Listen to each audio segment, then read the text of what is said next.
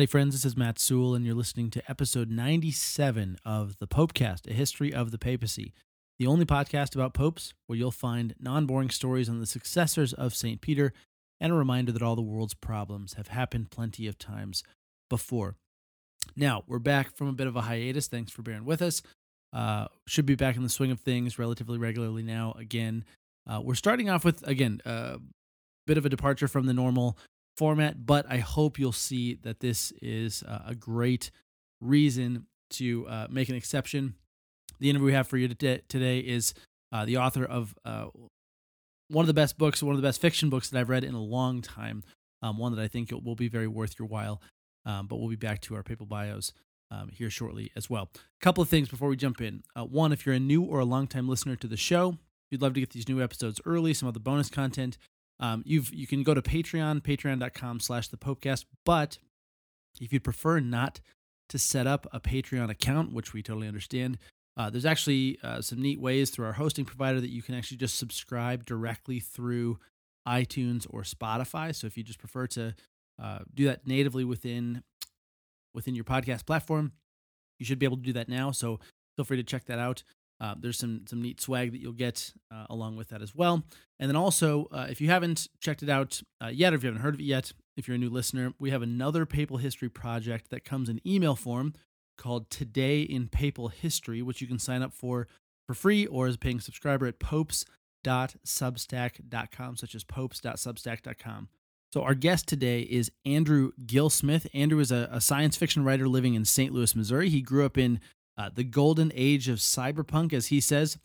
Fittingly, his first job out of school was delivering mail for Jeff Bezos. He actually talks about that a little bit in the episode, when Jeff was still selling books via listserv. And since then, Andrew's worked in a number of interesting roles, including head of customer experience for the Kentucky Derby, leader of a proposed Hyperloop project in the United States, head of data analysis for a healthcare company, and senior vice president of sales for a digital marketing agency. And he currently works in publisher development in the programmatic advertising space. He's married to Cheryl and has 2 young sons and a Great Dane. I think all of that is still accurate. But regardless, Andrew is the author of a great new book called Our Lady of the Artilects, which you can find a link to in the show notes, and I'll allude to that in the show as well.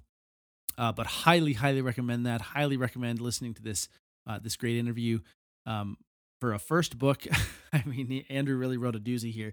So it's a good science fiction novel, thriller, set, futuristic story that weaves together faith and science and the plight of humans 2.5 centuries from now. So without spoiling too much of the interview, and especially the book, we'll get right into it. But we hope you enjoy this interview with Andrew Gillsmith.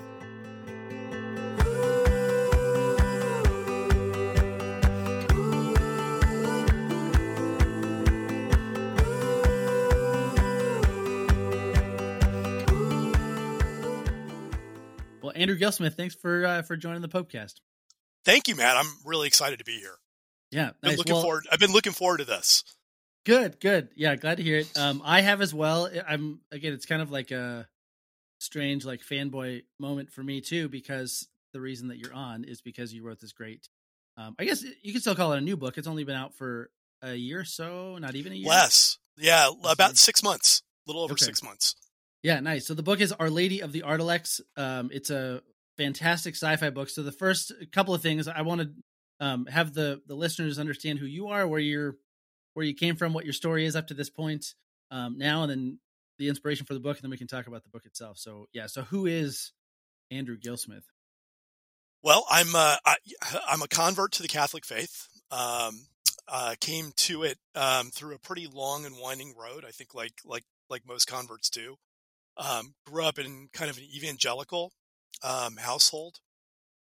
Had a little bit of, I think this is true of basically every human being on earth, but a little bit of trauma, at a certain point in my life in my teens when my mom got brain cancer. And so I went through a period of being pretty angry at God, at the world, at everybody and everything, and really walked away from faith completely for a while. Sort of. I went to college and I took a class on religion, right? Comparative religion. And I was fascinated by it. It was, the material was just, was opening up this whole world. And I thought, well, this is interesting, cool stuff. It's a different perspective. I'm going to learn a lot of things. And this is probably going to be a way for me to prove that God does not exist and just put all of this to bed completely. Mm-hmm. And that is often how it goes. I mean, you know what I mean? That's kind of goes along with, with a comparative religion degree. I'd say probably more often than not, but I never could completely shake my faith. And so started finding my way back to, I guess, what I would call first like a desperate agnosticism, and then slowly over time, more of a hopeful agnosticism. And the personality that really kind of captured my attention at that time was Pope John Paul II. And I was just watching this man, this old man who was increasingly infirm, going around the world, preaching the gospel, sharing the good news, and standing up for truth, in the boldest possible way. And I thought, there must be something there, you know? Yep. Like, there's got to be something to this. And I just kind of felt this, this kind of gravitational pull over time toward Catholicism. And it took me a while, but I eventually did go through RCIA and convert, not until after I married my wife, who's a cradle Catholic. Okay. Wow. Yeah, that's amazing.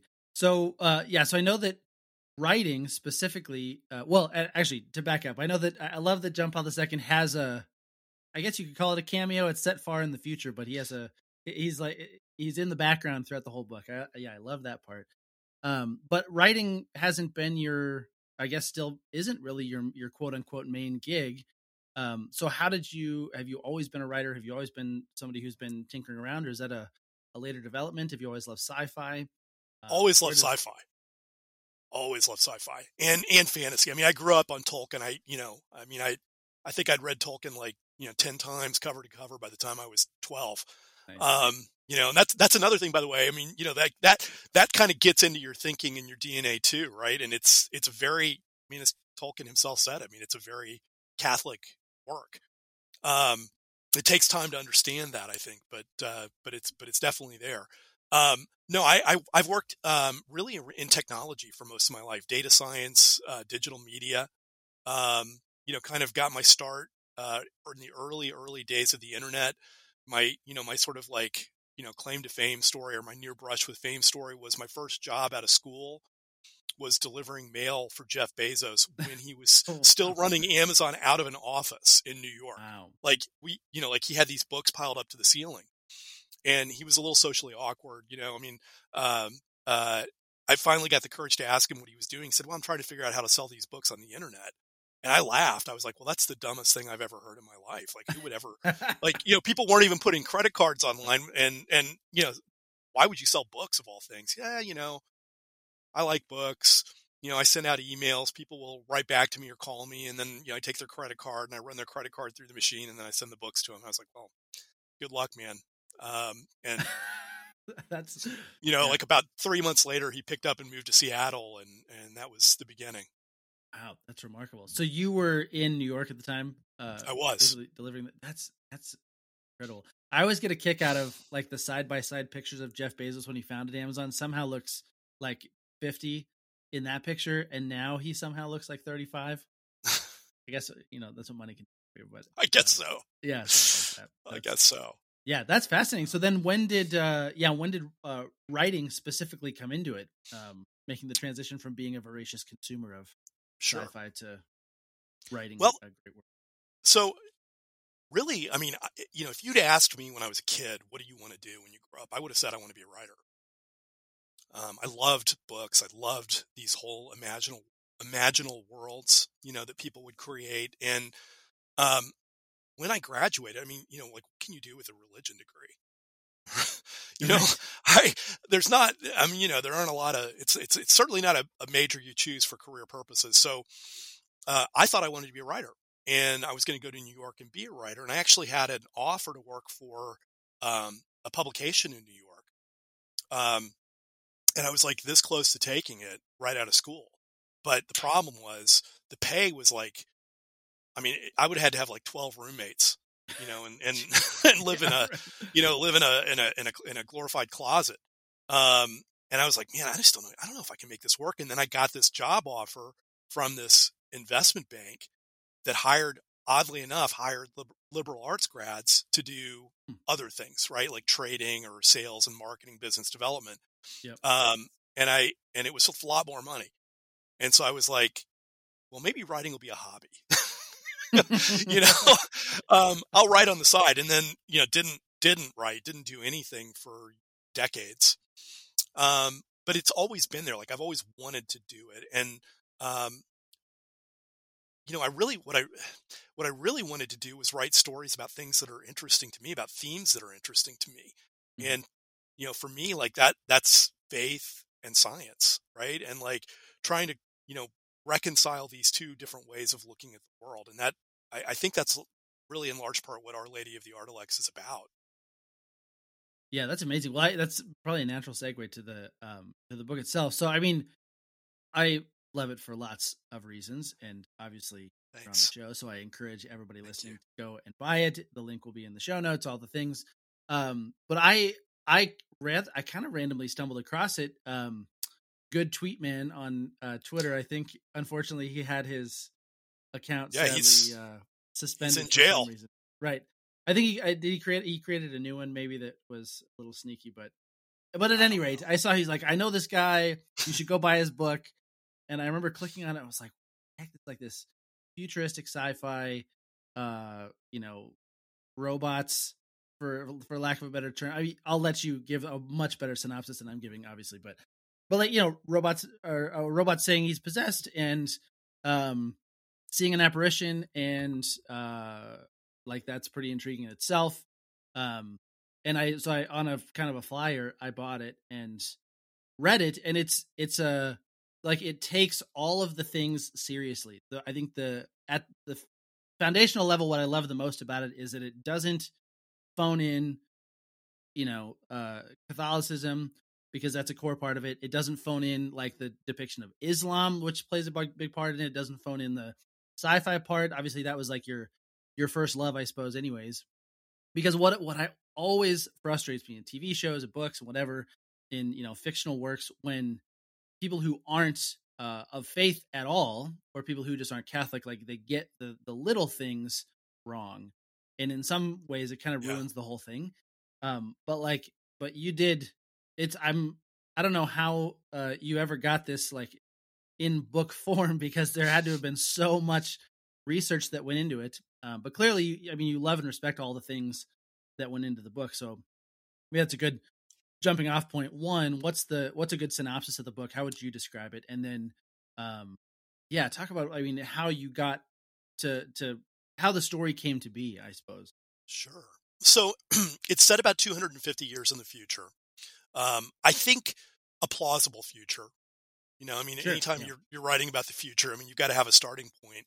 And it's set in a world that looks very different from ours. Climate change has been a factor. Um, Politics has changed quite a bit.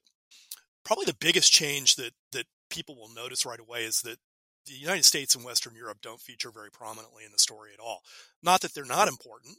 They're still obviously part of the backdrop of the world, but the center of power has shifted with the center of population to places like Southeast Asia, China, and Africa.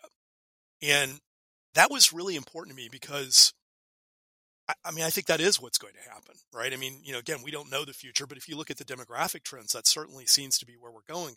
Well, interestingly enough, Africa is also the place where Christianity and Catholicism in particular is growing the fastest by far, by far. I mean, Christianity, within 100 to 150 years may in fact be a predominantly African religion and Hmm. Catholicism as well. Right. And I find that very fascinating, and I find that also very comforting on a personal level Hmm. because I look at what's happening in the Western world and, kind of and again, I don't want to get political because it really isn't political, but the kind of unraveling of our culture, right? And the loss of common ground, the loss of, unifying stories Well, it's what and happens at the end. values. It's what happens at the end of Empires. I'm a big fan of. Right. I named one of my sons after Gregory the Great. Ah, Reading a great biography on him right now, and like the way that the author depicts. I mean, it's a nonfiction, but like goes into what Rome looked like when he lived, which is like 500 AD, is like startlingly similar. There's some lines that Gregory wrote when he was a young man, and then like a patrician in Rome, and then later as a bishop too. That I'm like, how did he write this yesterday or 1500 years ago? Because I mean, but I mean, to your point, I think it's a good one. I mean, our empire is crumbling because we're losing things, but it's natural to something. absolutely. So what the other thing that I wanted to do in this story was I wanted to look at a world where what I believe are the less important divisions and tensions between Catholicism and Islam take a backseat, right? I mean, we fought each other a lot. I mean, Right. we've had crusades and we've had invasions of Europe and we've had all kinds of, you know, bloody conflict over the years. But, history has shown that often on the other side of bloody conflict, there is peace and there is a realization of commonality. And we have only to look at the post World War II world, to see that. And I do believe I have a number of Muslim friends. And, one of the things that I have always admired and appreciated about Islam is the tenacity of the faith, you know, the resistance to um, secularization, and also the veneration of the Virgin Mary in Islam, which I think is a beautiful thing, and it's no accident. Sure. And so I wanted to show a world where Catholics and Muslims are really more allied than opposed. And specifically what they're allied against is what I think is a far greater threat to both of them, and that is, you know, militant secularism, right? Typically being led by the United States and Europe, to a certain extent also by China. Mhm. In that kind of a future, I think it would be natural for Christians and Muslims to cooperate more. Yeah, yeah, I agree. So that's kind of the again. That's a good, great backdrop to the story itself. So then, what's the like the main plot line of the Oh yeah. book? I mean, again, without revealing any spoilers, because I mean, it's just like it was riveting from cover to cover. But what would be the best way you could describe the plot without revealing? So it begins with an android, what we call an artilect, which is the next generation android, um, that is having a really unusual experience, which is that something is inside him and he doesn't understand it. Something is affecting his consciousness and his thinking. And it's more than just, some kind of a subroutine or a process. And it's not a hack, because these things have been engineered to be essentially hacker proof. So it's not that, what is it? And he doesn't know. He ends up going to a basilica. This is all happening in Nigeria. So he goes to a basilica in Nigeria and sits there and realizes he believes he's being possessed. Well, this has never happened before. And some of the characters, including the Pope, would say this is a theological impossibility, right? And I don't really get into that. I mean, that's for the theologians to discuss, right? But I mean, it's really about what would happen if we created a creature that was worthy of a soul, right? I mean, we can't give them the soul, but what if we created a creature that was so independent and that had a sense of right and wrong and was created in our image, we who are created in God's image? What would happen if God decided to give them a soul? What would we do? How would we even begin to react to something like that? How would we know? And in the background of all of this, all of the Artilects are having a reporting of vision. And it's very similar to the vision of Our Lady of Fatima, which is, that's something that's really personally important to me. I think it's a really important moment in world history and in modern history. I think it explains a lot about what's going on in the world today. And if you believe, like, I mean, like I do, that, prophecy is evergreen, is perennial. It's not usually just like, well, it's just this one moment in time. And then once something happens, then you can kind of put it away. and forget about it, that it has to always be relevant, then, it's not too far to go from there to the story, which is, what if Our Lady spoke to these creatures? What would she say to them? Why would she be speaking to them in the first place? And that sets off the mystery. Yeah. Oh, yeah. I was like getting goosebumps all over again because like it's just again it is plausible. I guess that's probably why sci-fi is so popular as a genre. But I think you do that super well, and I was yeah, fascinated by that. So, and I love that you tied in Our Lady of Fatima, just again generally, but I never really know. There's a few things, and again for listeners who aren't Catholic, maybe you've heard of these, maybe you haven't. I assume most of my listeners are Catholic or at least versed in that type of thing. But like, there's things like the 3 days of darkness and the more like fringy beliefs about Our Lady of Fatima and what the prophecies mean and all this stuff. And like, there's obviously merit to those things, and people like John Paul II and Benedict have talked seriously about them. But they're also like gateways to crazy town if people aren't careful.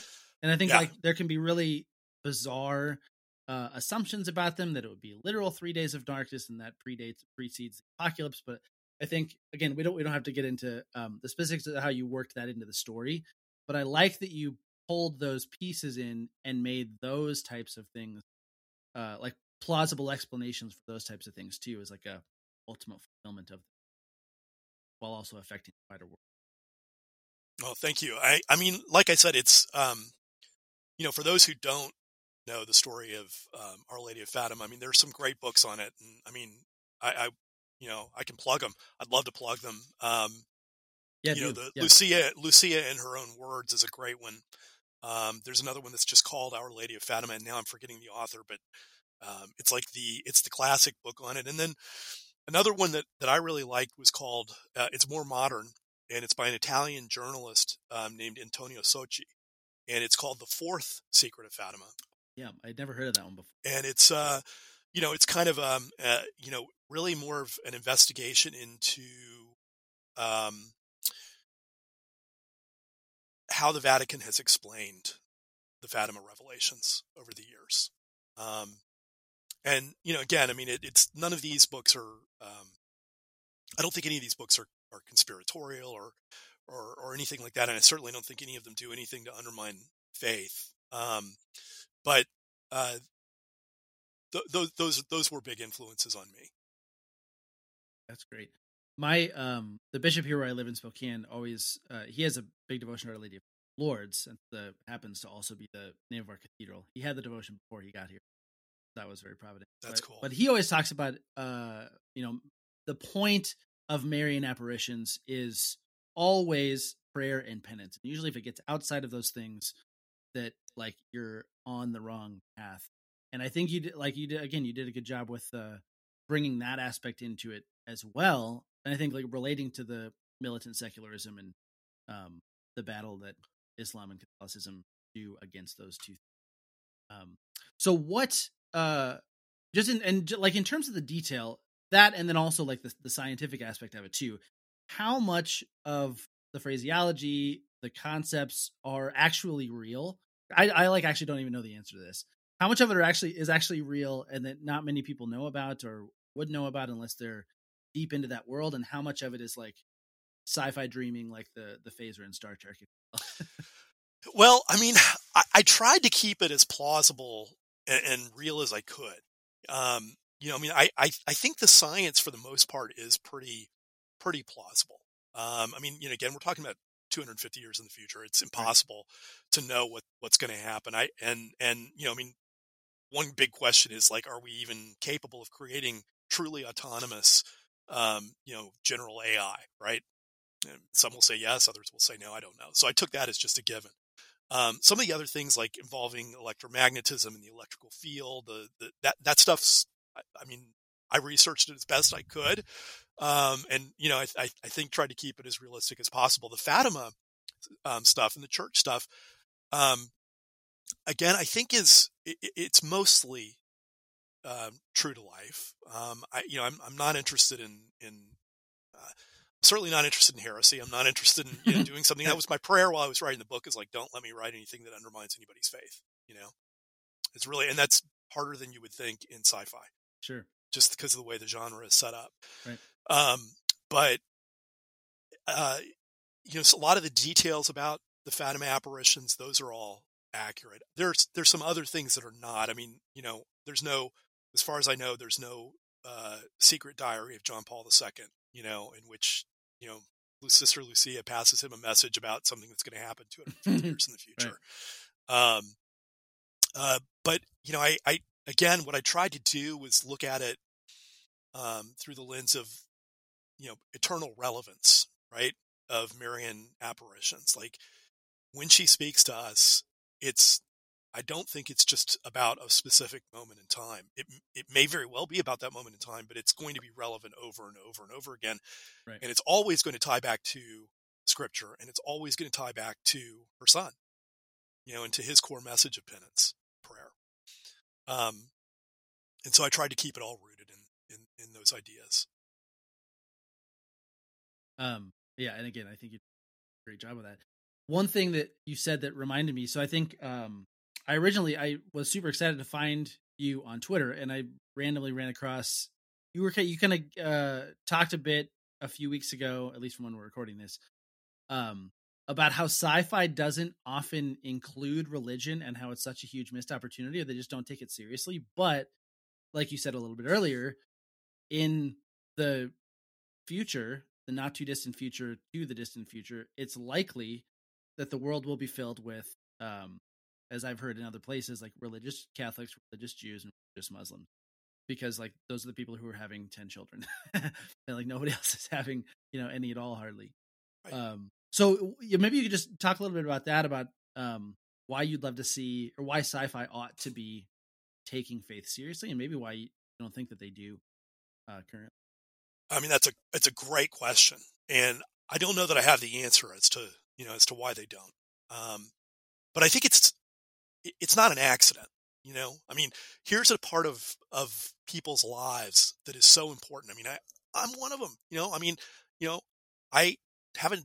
I'm halfway through a master's program in data science. I've worked in technology my whole life. Is that stuff important to me? Yes, it is really important to me. I love science. I love reason. I love exploring the world, through that lens. But is it as important to me as my faith? No. And I'm not alone in that. Even in this country, which is becoming less religious every day, right? Mm-hmm. To say nothing of the rest of the world, which is becoming more religious, right? I mean, that's the thing. We have this very parochial lens, I think, in the West, that like we're not. We're a small part of it. And as much as faith may be on the decline in the United States and Europe, it is very much not on the decline in Africa, very much not on the decline in parts of Asia that are growing rapidly. Nigeria, by the end of 2100, maybe the third biggest country in the world. Wow. Okay. And it may be the largest Christian country in the world and the largest Muslim country in the world. Really? At some point. Yeah, because there's huge populations of both there.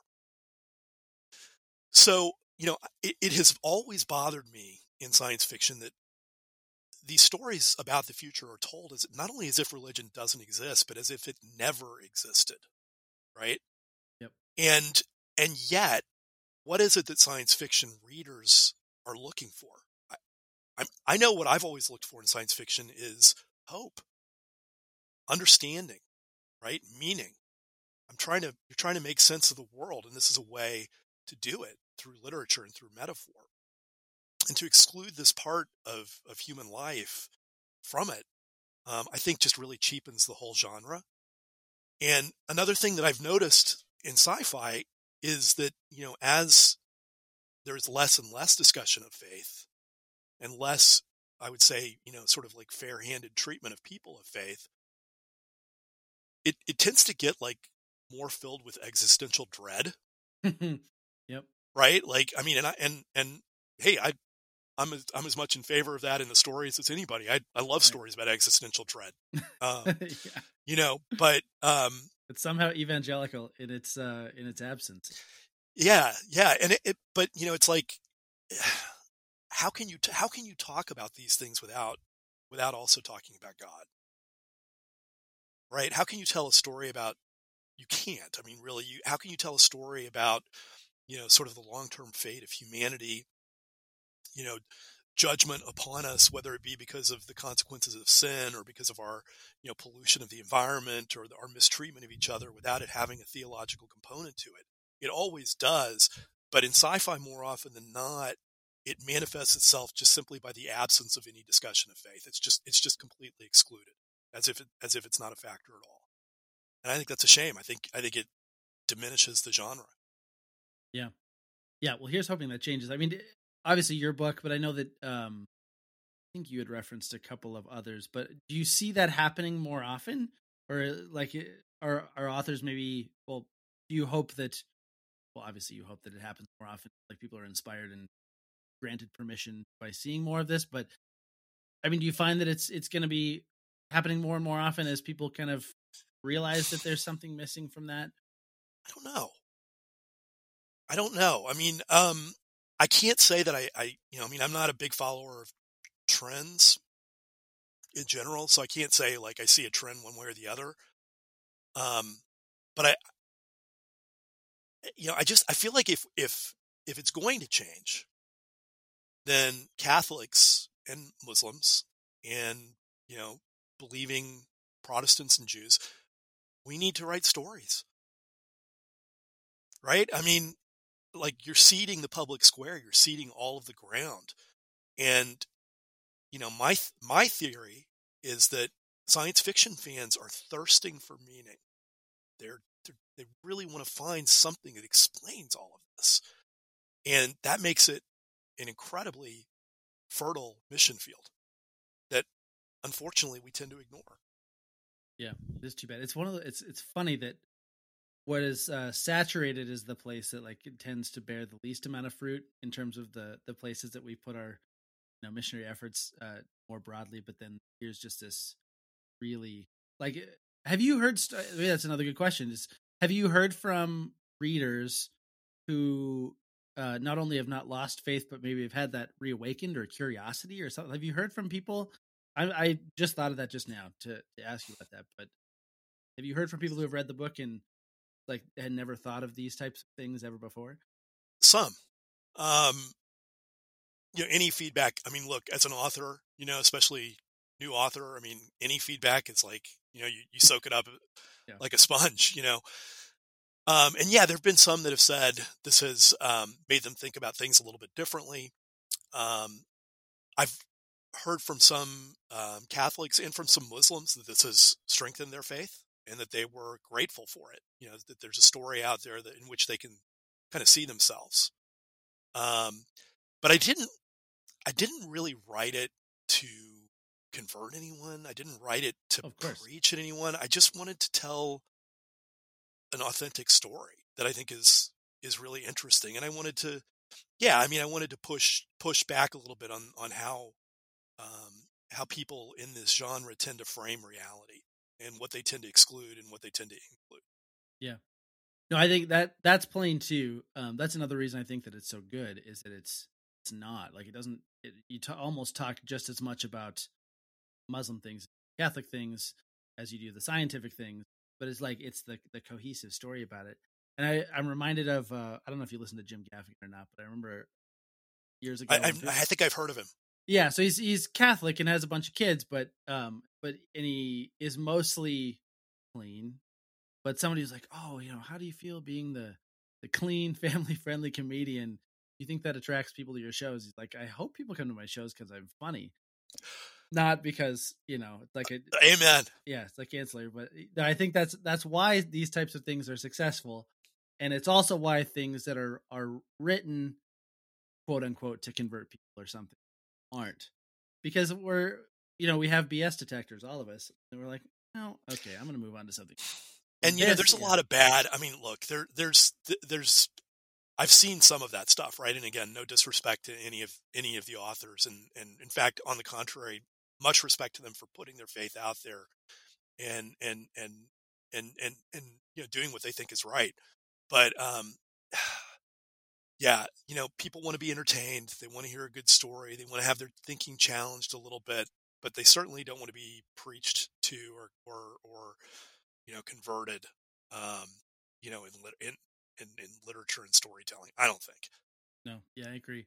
I just happened to run across. I appreciate what you said about the say it now, but like Jews, Muslims, Catholics, like it's fertile ground to tell good stories, to make good art. I actually like literally just 2 days ago I ran across this quote from Paul VI, who I think is one of the most misunderstood, misjudged popes of the last 100 years, if Yeah. not the entirety of church history. But he said at the end of Vatican II, to artists specifically, he said, "The world in which we live needs beauty in order to not sink into despair.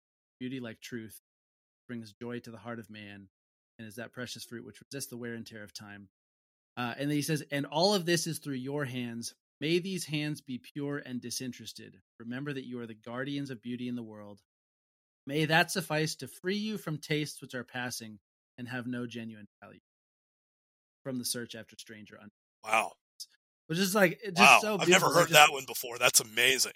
Yeah, I'll send you the link. Huh. Maybe I'll include it in the show notes too. But I think that it perfectly encapsulates not just what Catholics believe, but like there is a lot of richness and beauty to what Muslims do, and how many people just have never, including people in those faiths, have never actually grasped onto what is actually deep there, let alone told a story with that just shot right through it, as opposed to just being a theologian. Yeah, I mean, listen, I'm not a theologian, although I'm interested in this stuff, right? And one of the things that that I love in the writings of Saint Augustine is he talks about the via pulchritudinus, right? The way of beauty. It is a path to God, no doubt about it, because true beauty can only come from. Yeah. Okay, shifting gears a little bit, and I wanted to make sure to get these in before we ran out of time. These interviews are always go way faster because it's always about very They're fun. stuff. This is very well. good. This one's really fun. Yeah. I've been looking forward to this one because, yeah, I mean, I've talked to a lot of sci-fi people and no Pope people yet, but I've been looking forward to this more than most. Nice. Well, thanks. Good.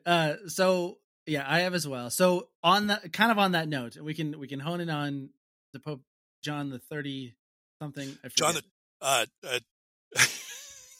trying to remember. John the 27th. That 27th. Okay, good. Yeah.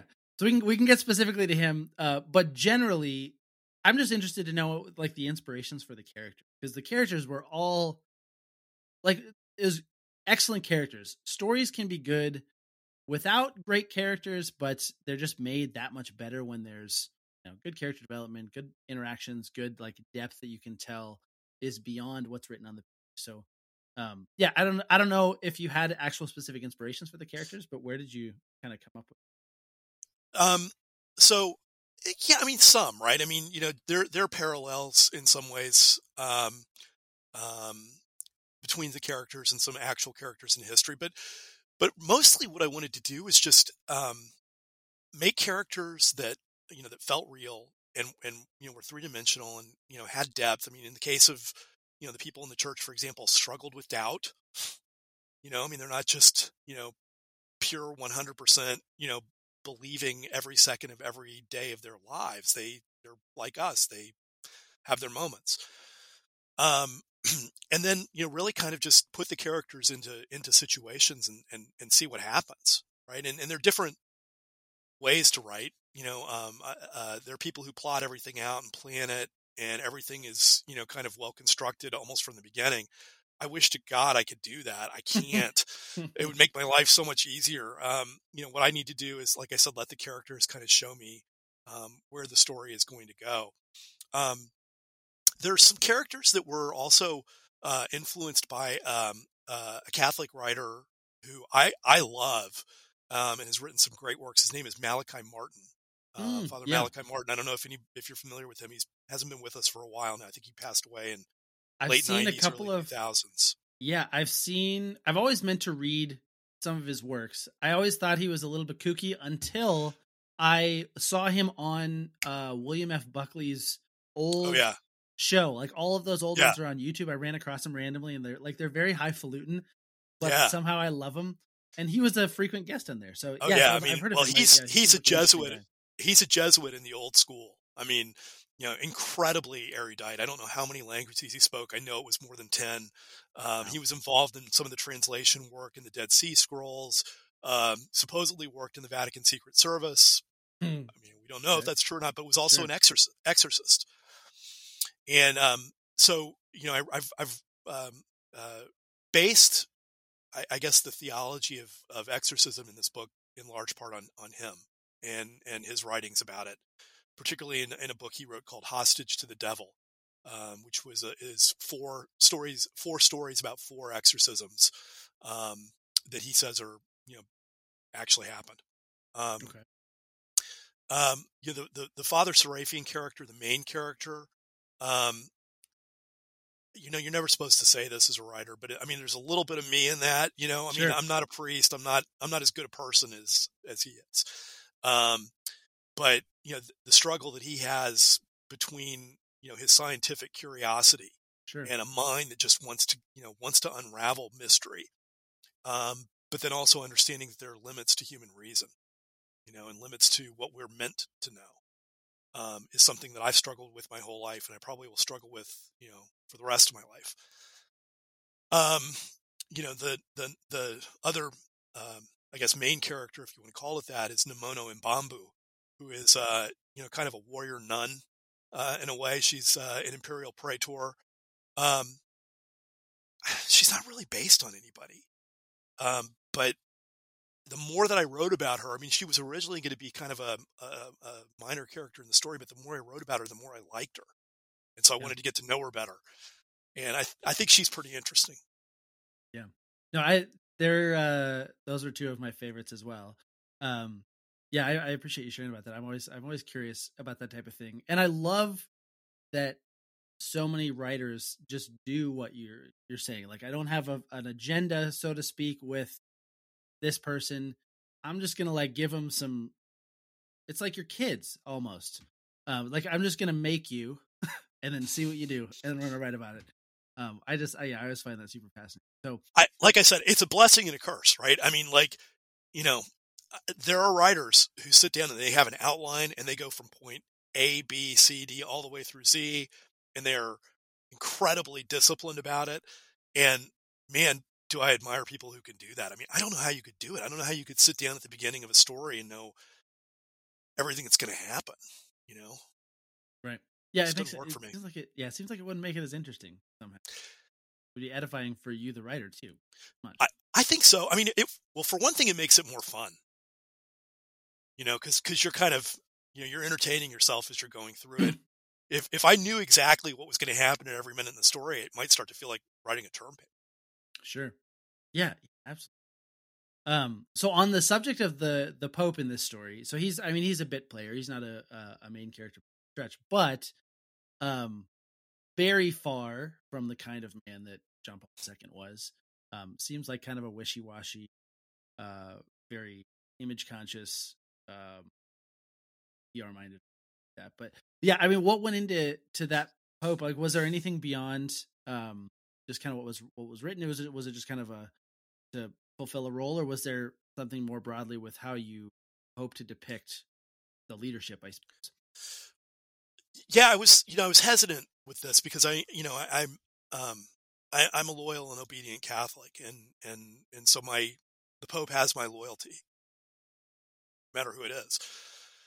But they're also flawed humans, and there have been good ones and bad ones. I mean, I think your podcast focuses on the good ones.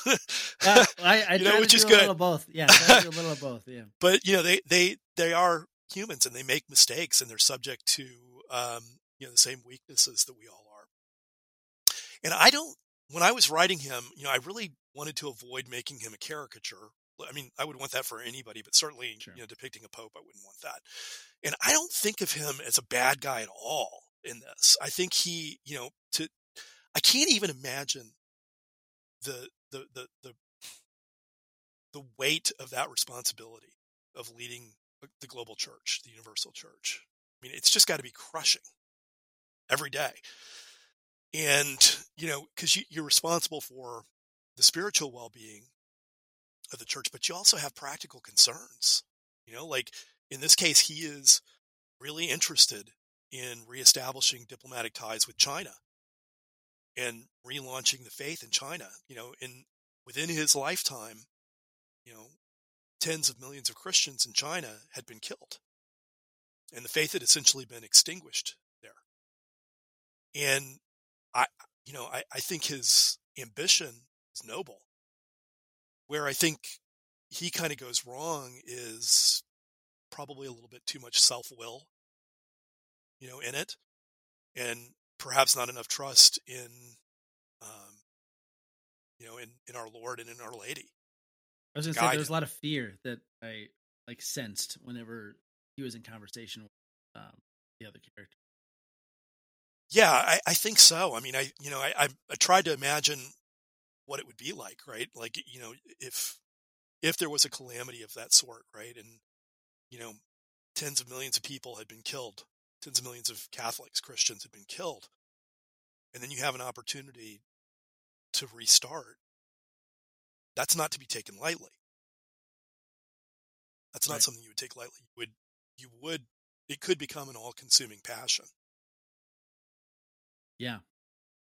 Yeah, I was just curious about that. And it did have kind of echoes to what we see now too, for all we know. And that's just more broadly what I always love about papal history in general. One, that the same problems occur over and over and over again.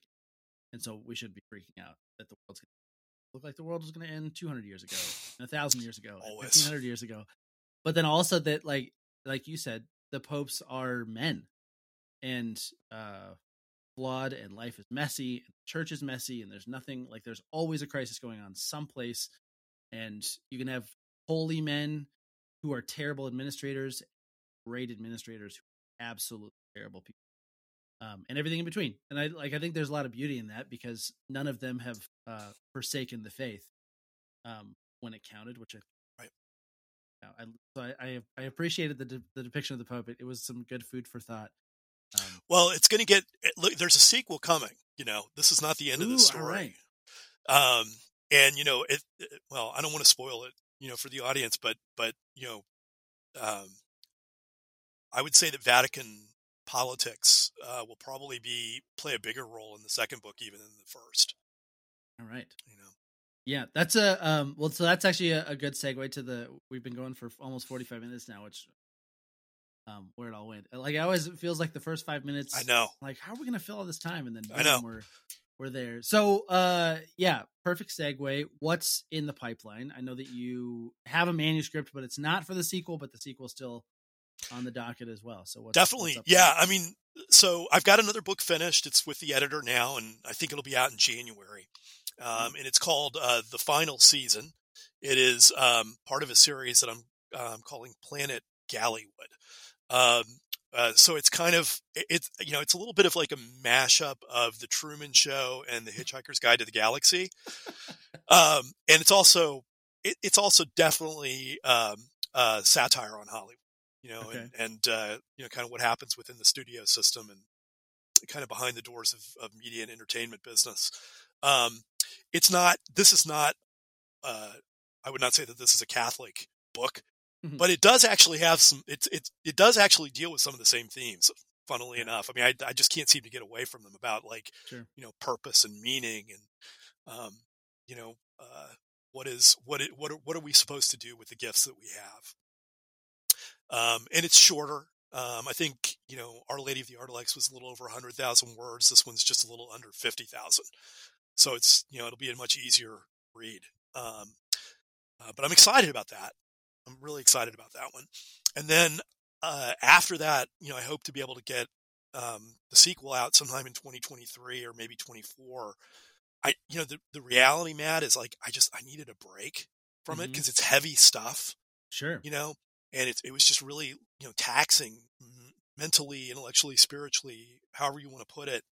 And so I started writing the sequel right away, and I was like, I can't do this. Like, I just can't. I'm not in the right place in any of those ways. And so that's why I wrote the other one, because I just needed to do something light.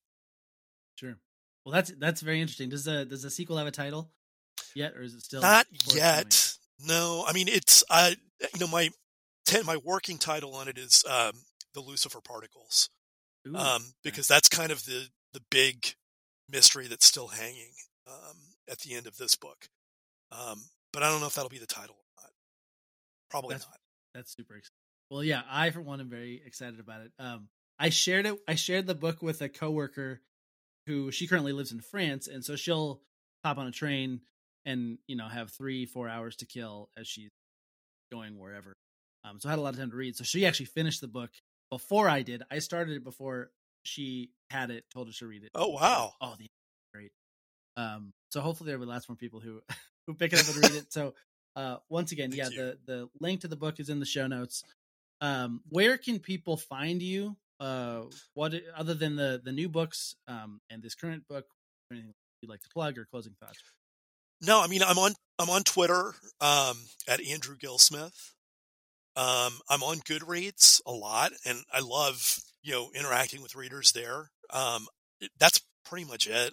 I mean, I've worked in social media my whole life, but I mean, I'm like, I'm not on it a lot. Like I have a Facebook account, I think, somewhere, but I mean, I'm never on that. And I don't have a website up yet. I just haven't gotten around to it. Sure. Well, yeah, I mean, hopefully you won't need to.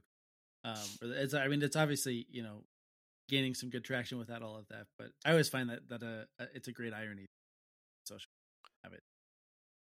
Yeah. Well, it's, when you see how the sausage is made, it diminishes your appetite for sausage. Right. Yeah. Perfect. Well, awesome. Well, so this wraps up the free portion, I guess you could call it. But for our paying subscribers, we always like to, and our Patreon supporters, we like to save last juicy question for just them. So head on over. I think I'm trying. I like switched. Sorry. Speaking of sausage being made, I switched like hosting providers, so there should be like a way to subscribe on iTunes and Spotify without signing up on Patreon. So go investigate that, dear listeners. So we're gonna head over to the paid block now, but we thank you for listening.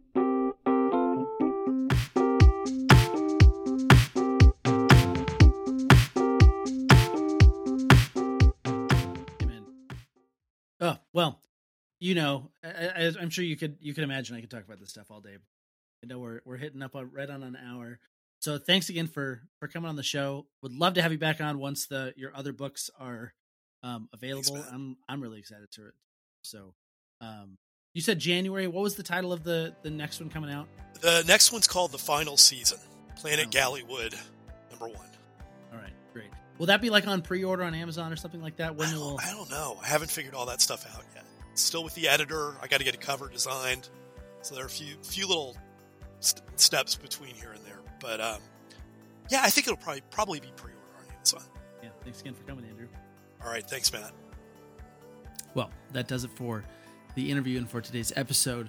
Love to have Andrew on. I hope you enjoyed this as much as I did. So a couple of quick housekeeping things, as mentioned a couple of times earlier. So a link to get Andrew's book, Our Lady of the Artilects, is in the show notes here at on this episode, as well as a couple of other links. The quote from Paul VI that I mentioned earlier, a couple of the other items in Andrew's book that he referenced as things that helped him write it, as other good works to as just kind of reference works or good things to know about.